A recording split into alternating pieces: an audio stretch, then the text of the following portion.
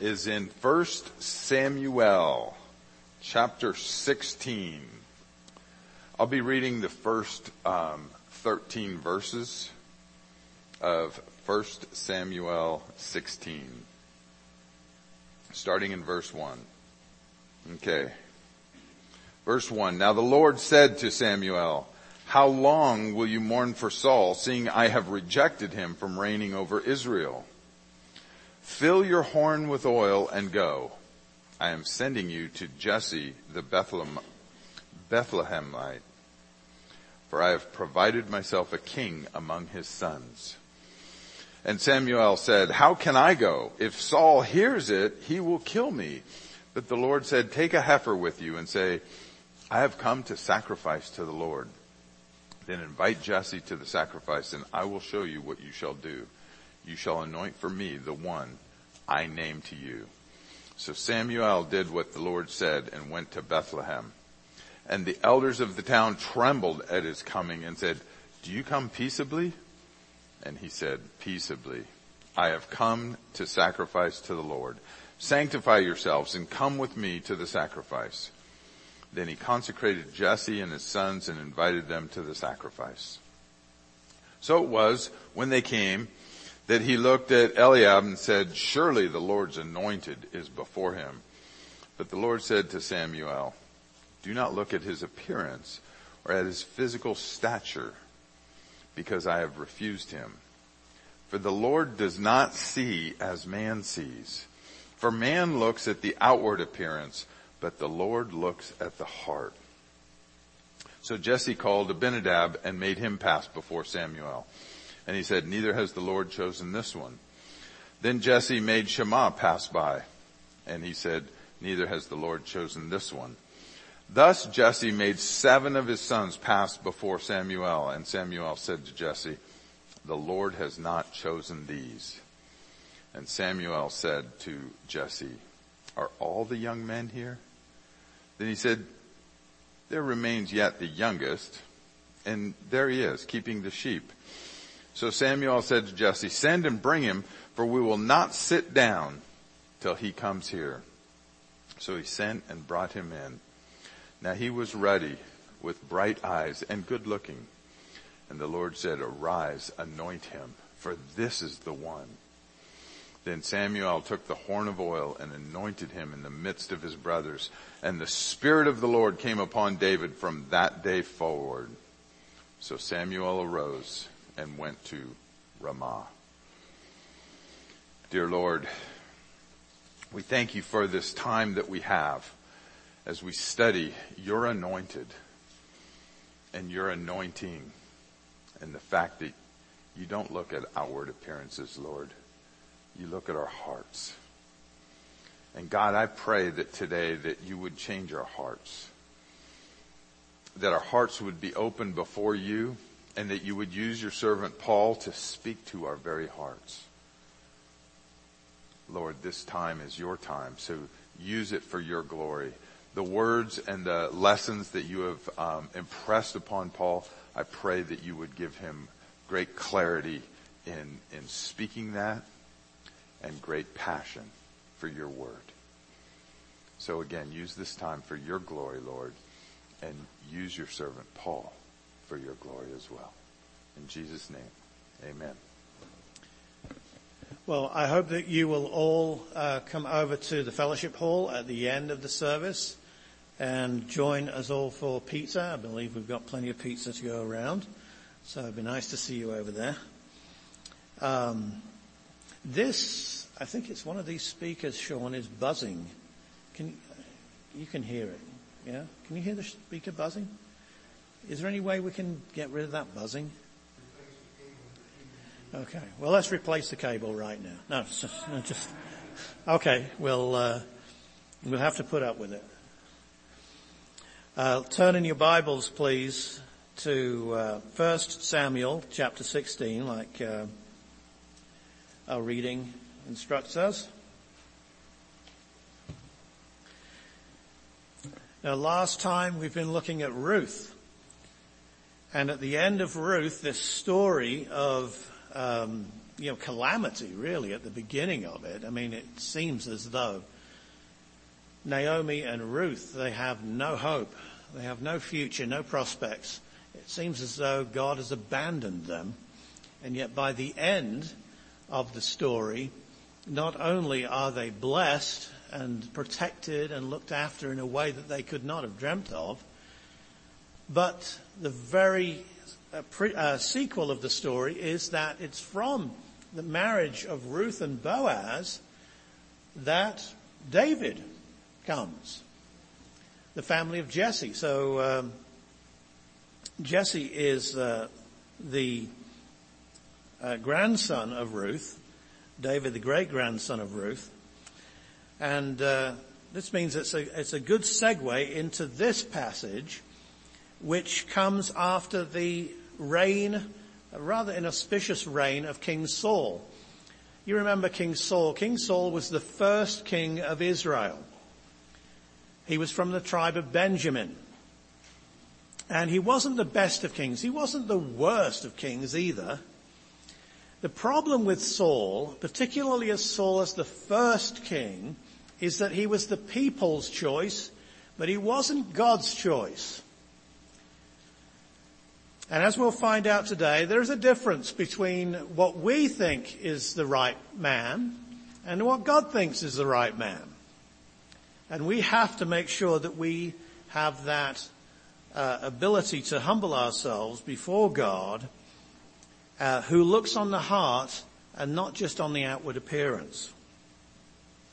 The problem with Saul was certainly not in his appearance. He was tall, he was head and shoulders above everybody else. He looked really impressive. The problem with Saul was his willfulness, his willful character. Because he was willful, he decided that he was going to do things a certain way, whether God had prescribed it that way or not. And this is why he was not a person, he was not a king who could represent God as God's king over God's covenant people. So eventually he was replaced. You find a story of that in 1 Samuel chapter 13 after another failure of Saul. But God had always had his man in his time to come and appoint as king. That king would not be from the tribe of Benjamin, as anyone who knew the scriptures could know this. We read in Genesis chapter 49, these are some of Jacob's last words, a great prophecy about the different tribes of Israel, or the representatives, of course, of those tribes. And in there's this prophecy about Messiah. Genesis 49 verse 8 says this, Judah, you who are he whom your brothers shall praise, your hand shall be on the neck of your enemies. Your father's children shall bow down before you. Judah is a lion's whelp. From the prey, my son, you have gone up. He bows down, he lies down as a lion, and as a lion, who shall rouse him?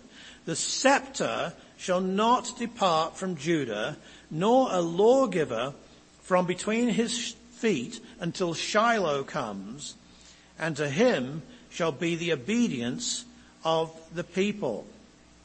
And as when we looked at this passage earlier, the idea of Shiloh, it's an untranslated word. It means he to whom it belongs. He to whom it belongs. He to whom what belongs? The scepter of the kingdom of Israel. And where's he going to come from? Benjamin? No, he's going to come from Judah. So you see, the people had got it completely wrong because they had not been paying attention to what God was saying in the scriptures. You can't choose a Benjamite to be a king over Israel because God has already said, no, the king is going to come from Judah. And so, we get into this story in 1 Samuel chapter 16. Samuel had some hard work to do. You know, I think he liked Saul, and he was grieving about the fact that God had rejected Saul from being king. And this is where we pick it up. Now the Lord said to Samuel, "How long will you mourn for Saul?" Saul wasn't dead, by the way, far from it. But he was rejected. "Seeing I have rejected him from reigning over Israel. Fill your horn with oil and go. I am sending you to Jesse the Bethlehemite." And remember, that's the grandson of Ruth and Boaz. "For I have provided myself a king among his sons." I have provided myself a king. God doesn't need the people's help. He doesn't need the people's vote.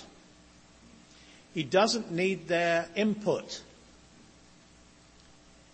He has all along, in his wisdom, in his providence, in his timing, known David. And the timing is right, and the choice is right. I have provided myself a king.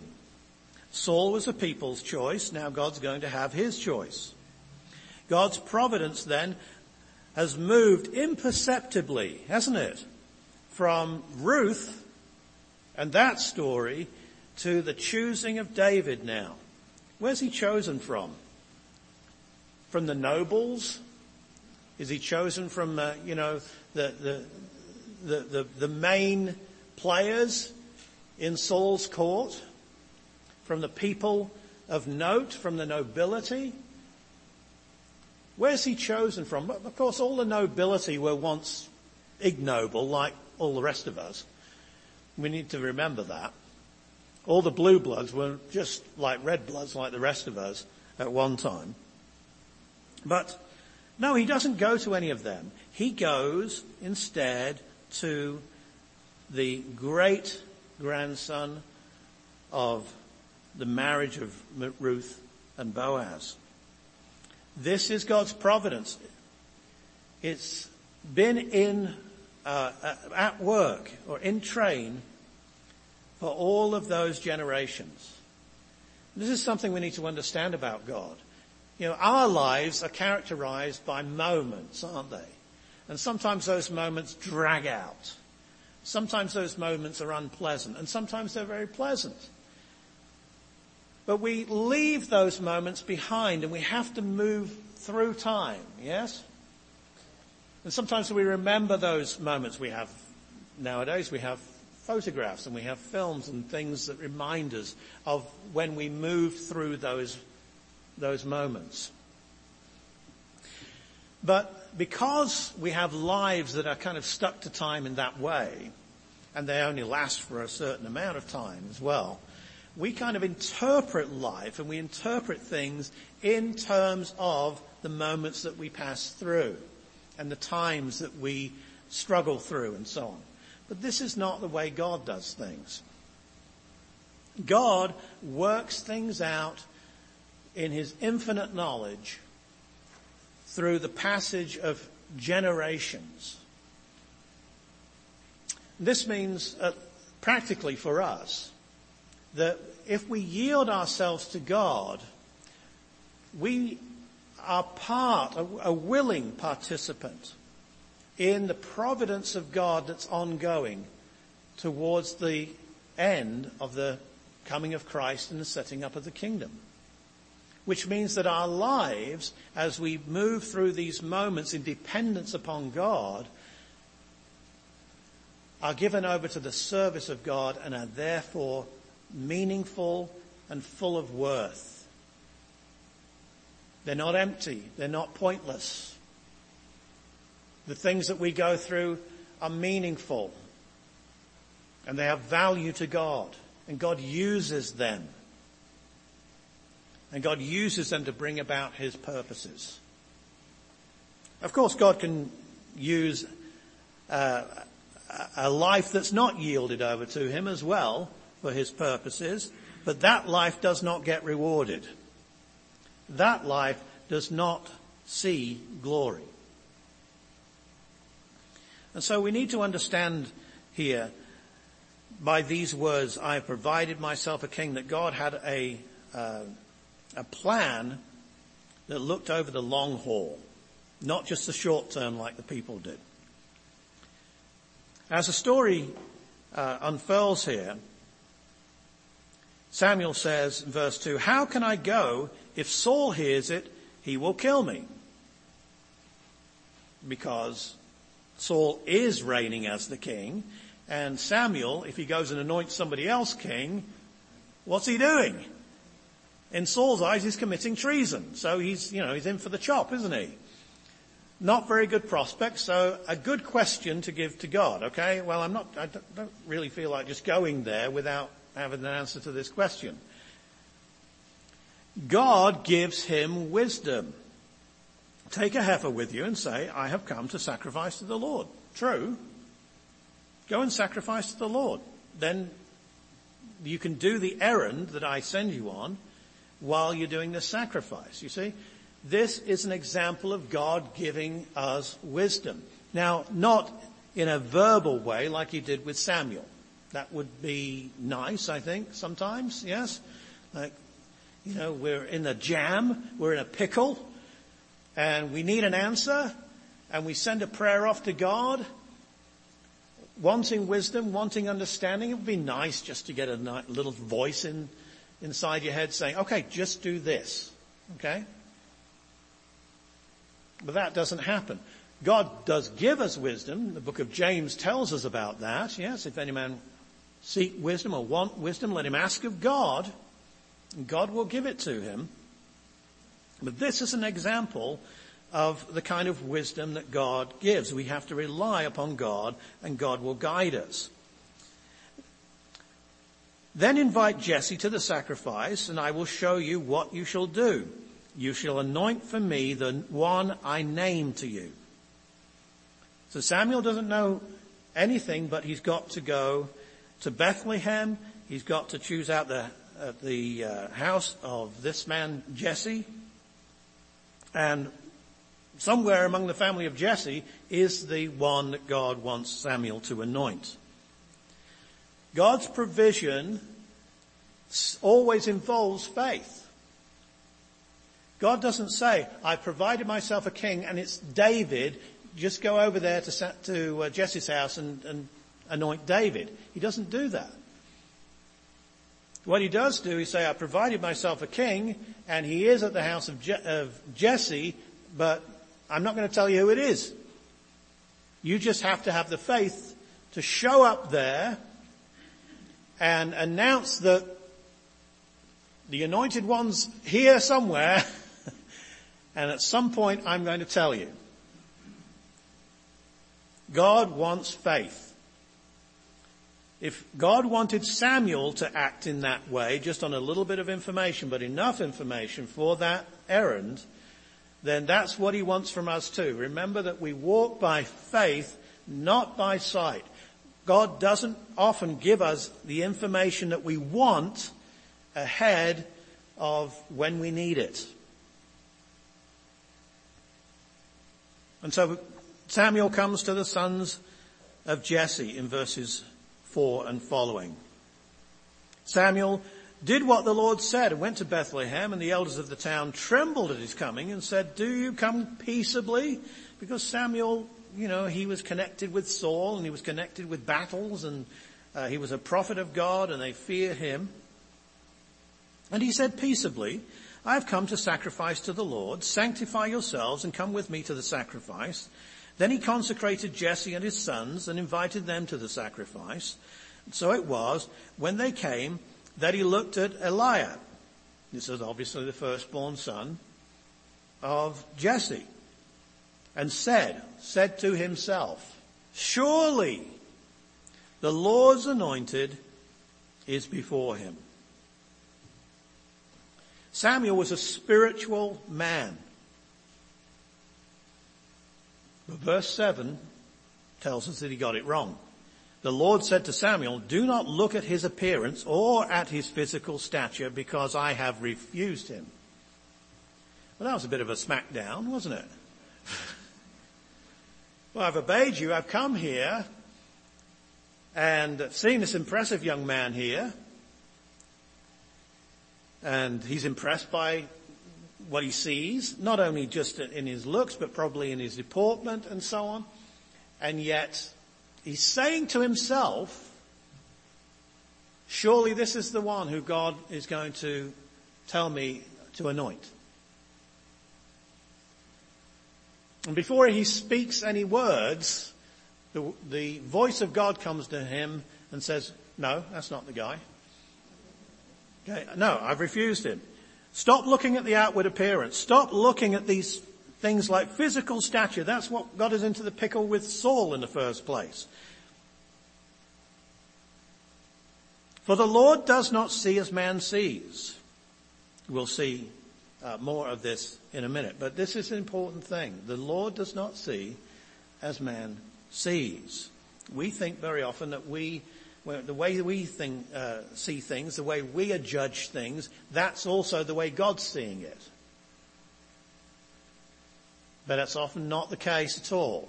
Again, why is that? Well, because we're confined to this moment. We're confined to this space, to our lack of understanding of all of the different intricacies of the situation, all of the possible knock-on effects of certain decisions and actions. God knows all of that. And because God has this context, plus he has this inner knowledge of what people are really like, of course his perspective is different than ours. And it's a mistake for us to think that God agrees with us because, we must be right. We've got it right. So Samuel's a spiritual man, but he gets it wrong. What this tells me, is that we must be careful about our so-called powers of discernment. Now, certainly, the book of Hebrews tells us that people who are have knowledgeable insight into the Word of God through constant reading and study of the Word of God, and also application of that to life, and of course in following God in a life of faith, they do develop a certain level of discernment. Yes? They do that through experience. They gain that sometimes imperceptibly. They're not even sure. They see somebody. There's something about them that just doesn't click, and it turns out that they're right. Just down the road, yes? It's like something about them that's not right. You know what I'm talking about, yes? And I've had many of those instances, and sometimes I've obeyed that gut feeling, and sometimes I've tried to give them the benefit of the doubt, and I've rued that decision, because it so happens that gut feeling was actually right. But what this is telling us is that we cannot think that our powers of discernment are 100%, are absolutely accurate all the time, because they're not. Samuel was a much more spiritual man than me, and he didn't get it right.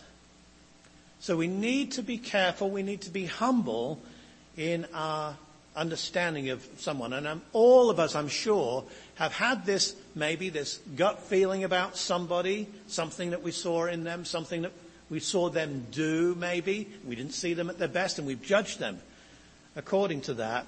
But down the road, we found out that they're actually not like that. They're actually a person of integrity. They're a person who are solid. I've misjudged people that way too. For all my ability to discern, I have to confess that I've gotten it wrong. And so the story moves on from verse 7.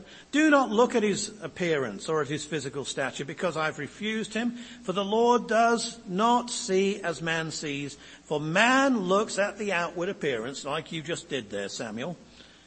But the Lord looks at the heart. Now, what he means here by the heart is not just, the emotional side of a person, okay? That's not what the Hebrew word means.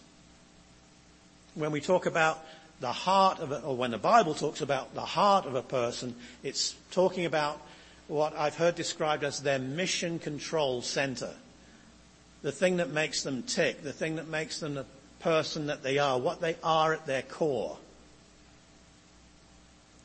So that's going to involve character, integrity, honesty, courage, the virtues, as it were. That's going to involve whether this person is going to be independent of themselves, just relying on themselves and their own judgment, or whether they are going to depend upon God. They're going to be humble before God. All of these different things are involved in this idea of the heart. And these are the things that God sees. What is the quality of this person's heart? God was looking around for this person. How do we know that he was looking around? Well, in 1 Samuel chapter 13 and verse 14, when Saul had been rejected by God, Samuel is told by the Lord, or rather Saul is told through Samuel by the Lord, your kingdom shall not continue. The Lord has sought for himself a man after his own heart. The Lord has sought for himself a man after his own heart. So Samuel, you're looking at the outward appearance, I'm looking at the heart. And what was the kind of heart that God was looking for in the king? A heart that reminded or reflected the heart of God. Now there's an ingredient, you see, that I'm afraid none of us have the ability to discern. We might be able to discern integrity. We might be able to discern courage and character and industry and ability and imagination. These are all good things. But whether this is a heart like God's heart, that's beyond us. Because there are things there that are imponderables, things that are not revealed to us, things that we're still discovering about God. So God, you see, has sought this person out. Isn't it interesting the way that he speaks about it? I have sought out a person after my own heart. And where is this person to be found? And we'll see in a second. The Lord looks at the heart. God doesn't look at your deeds. God doesn't look at your accomplishments. God doesn't look at your picture of yourself, which is always much nicer and prettier than it really is. God doesn't look at any of that stuff. Oh, look what I've done. God is looking at your heart. What kind of a person are you? Are you humble? Are you willing to obey me? Are you willing to depend upon me? God is looking for faith, and God is looking for things like humility. Well, David had those in trumps. In the very next chapter, 1 Samuel 17, we get the story of what? David and Goliath. And David's reasoning about facing Goliath was interpreted along the lines of his faith in God, not his faith in himself. He does know that he has certain latent abilities as a shepherd, to chase off bears and kill lions. He's certainly a brave man. But the crux of the story of David and Goliath is, who is this uncircumcised Philistine who defies the Lord? You see? He's zealous for God. He's a man of faith. It's his faith that makes him respond that way. So we know that David is a man of faith. He's also a man of humility. And this is brought out in a number of ways. He had stones and dust thrown upon him when he had to leave Jerusalem because Absalom, his son, had turned against him. And there was this man called Shimei who just hurled insults and hurled also rocks and dust at him as he was leaving. This is the king. And of course his armor bearer says, let me get up there and chop this guy's head off for you. And David says, no, leave him alone. Leave him alone. The Lord has sent him. There was another time. This is after David's sin with Bathsheba, and of course the murder by secondary causes of Uriah. There was a child that came from that union, of course, and the child got sick, and David went and he went dust and ashes, and he prayed and he fasted for that child. But the child died. And then David anointed himself upon hearing of the death of the child. He anointed himself. And the people were amazed at his response. But David, you see, was humble enough to accept, even though with a broken heart, he was humble enough to accept God's decision. And then his faith kicked in. And he says, I shall not go to him, he shall not come to me, but I shall go to him. He knew the child was safe. Faith, humility, character. This is the heart of David. God looks at the heart. Jesus, many centuries later, said, out of the abundance of the heart, the mouth speaks. And so we need to make sure that our hearts are what God wants them to be. And they can only be what God wants them to be. We can only be the people that God wants us to be in Christ if we take care of our hearts. And that's hard work, isn't it? Isn't it? That is hard work. You know, I look around for things to help me because I really struggle, the same as we all struggle with our discipleship and following God. And I came across this book it's a study of Jacob. It's called Limping with God. Limping with God, Jacob and the Old Testament Guide to Messy Discipleship by Chad Bird. And I want to read you some of the preface here. One of the most heartbreaking and liberating revelations that confronts us in our growing up years is that all our heroes are characters in a tragedy. Those to whom we look up in devotion will, without exception, become those whom we look down upon in dismay. I remember as a young man being awed by a leader in our church, his character, his eloquence, the way he truly was a man of God. When I later heard the whispers about his philandering, then the growing volume of the rabid small town gossip, my heart sank within me. I felt stupid. How could I have been so naive as to look up to him? If I were able to write a letter to the younger me, I would simply say, listen, you're not stupid. You just have yet to plumb the depths of humanity's radical frailty.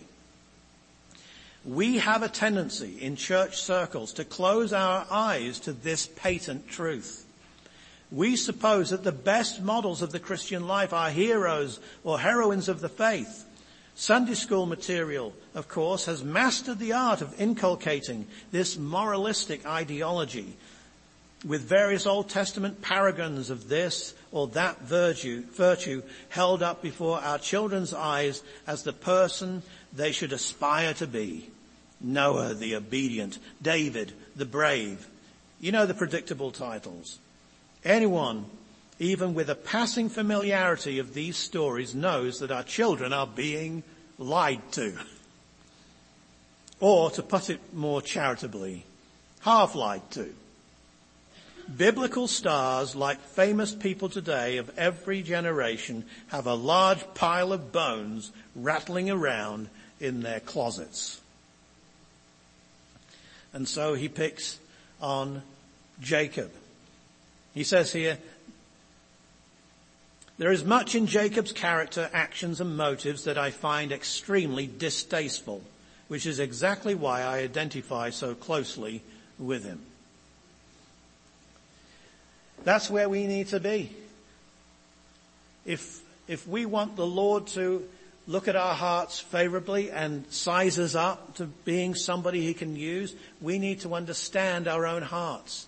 We need to understand that we're like Jacob. I've already told you, Jacob's my least favorite saint in the whole Bible. I don't like the guy.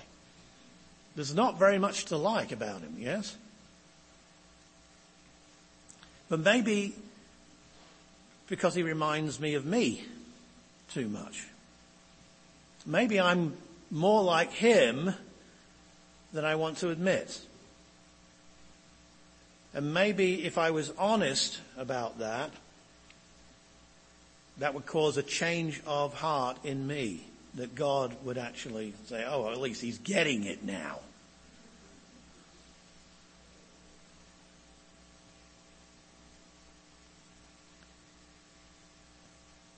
And so as the story continues, Jesse calls Abinadab in, made him pass before Samuel. And he said, neither has the Lord chosen this one. And Shammah comes in, neither has the Lord chosen this one. And it says in verse 10, Jesse made 7 of his sons pass before Samuel. And Samuel said to Jesse, the Lord has not chosen these. Well, okay. You see, God doesn't make it easy. There's 7 sons. And it's a no, all the way through. Well, Samuel's faith kicks in here. If God has sent me to the right place, which I know he has, then there must be what? There must be one more. Okay. So he asks the question, are all the young men here? Instead of giving up, you see, faith makes him ask that question. Then he said, there remains yet the youngest, and there he is, he's keeping the sheep. So the one who is going to be the king of Israel, and Israel's greatest king, is there feeding the sheep, and he's not even thought to be brought in by Jesse to meet Samuel. He's not important enough. But he is important enough to God. Do you see? He's the one that God has sought.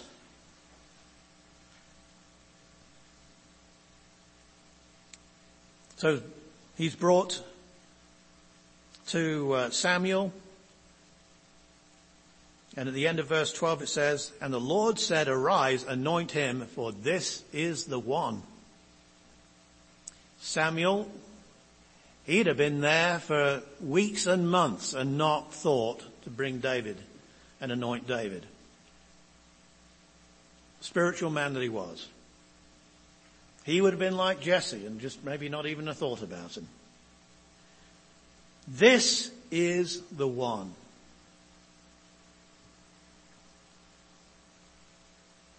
God's timing, God's choice, God's will. We have to be open to all of these. We can't lean on our own understanding. Remember the proverb? We have to be able to acknowledge God. Remember Ecclesiastes 3, for everything there is a time and a season. That's in our lives too. God has a time and a season to go through good times, a time and a season to go through bad times.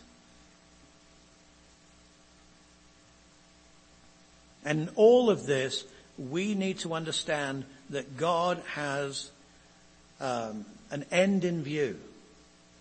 The end in view here is the choice of David from the sheepfold.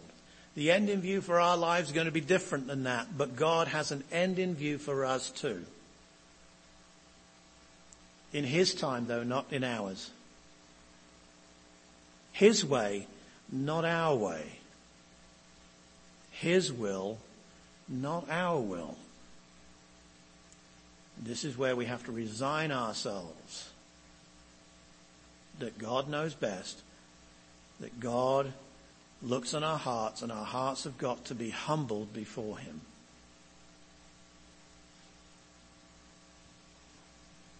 From this line, from this person, David, that's where the dynasty of Israel comes from, and that's where the final king, Jesus Christ, King of Israel, King of the world, will come from. This little boy, or teenager, in the sheepfold. We've got to admit, none of us would have arrived at that. And so by faith we have to say, God, our discernment's not enough. Our ability to know the path ahead of us is not enough. And we have to be able to give ourselves over to God's will. Let's pray. Dear Heavenly Father, I pray that you would indeed help us to humble ourselves and help us to look upon our hearts with honesty. We want to be spiritual heroes, but really we're not. And even if we were, it would not be because of anything great in us. Because all of our heroes, even David, have skeletons in the closet.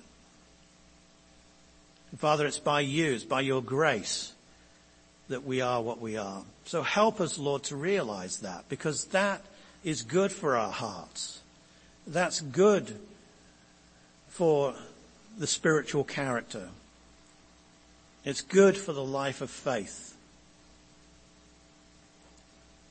Help us to be those who, when you seek out for the right person at the right time, you look upon us because we've prepared our hearts to trust you. In Jesus' name, amen.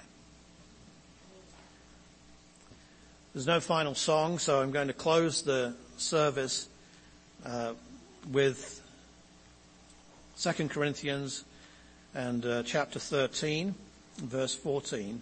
The grace of the Lord Jesus Christ and the love of God and the communion of the Holy Spirit be with you all. Amen. Father, help us be this way. Help us to be the church, and please bless the fellowship and the food over at the fellowship hall. Amen.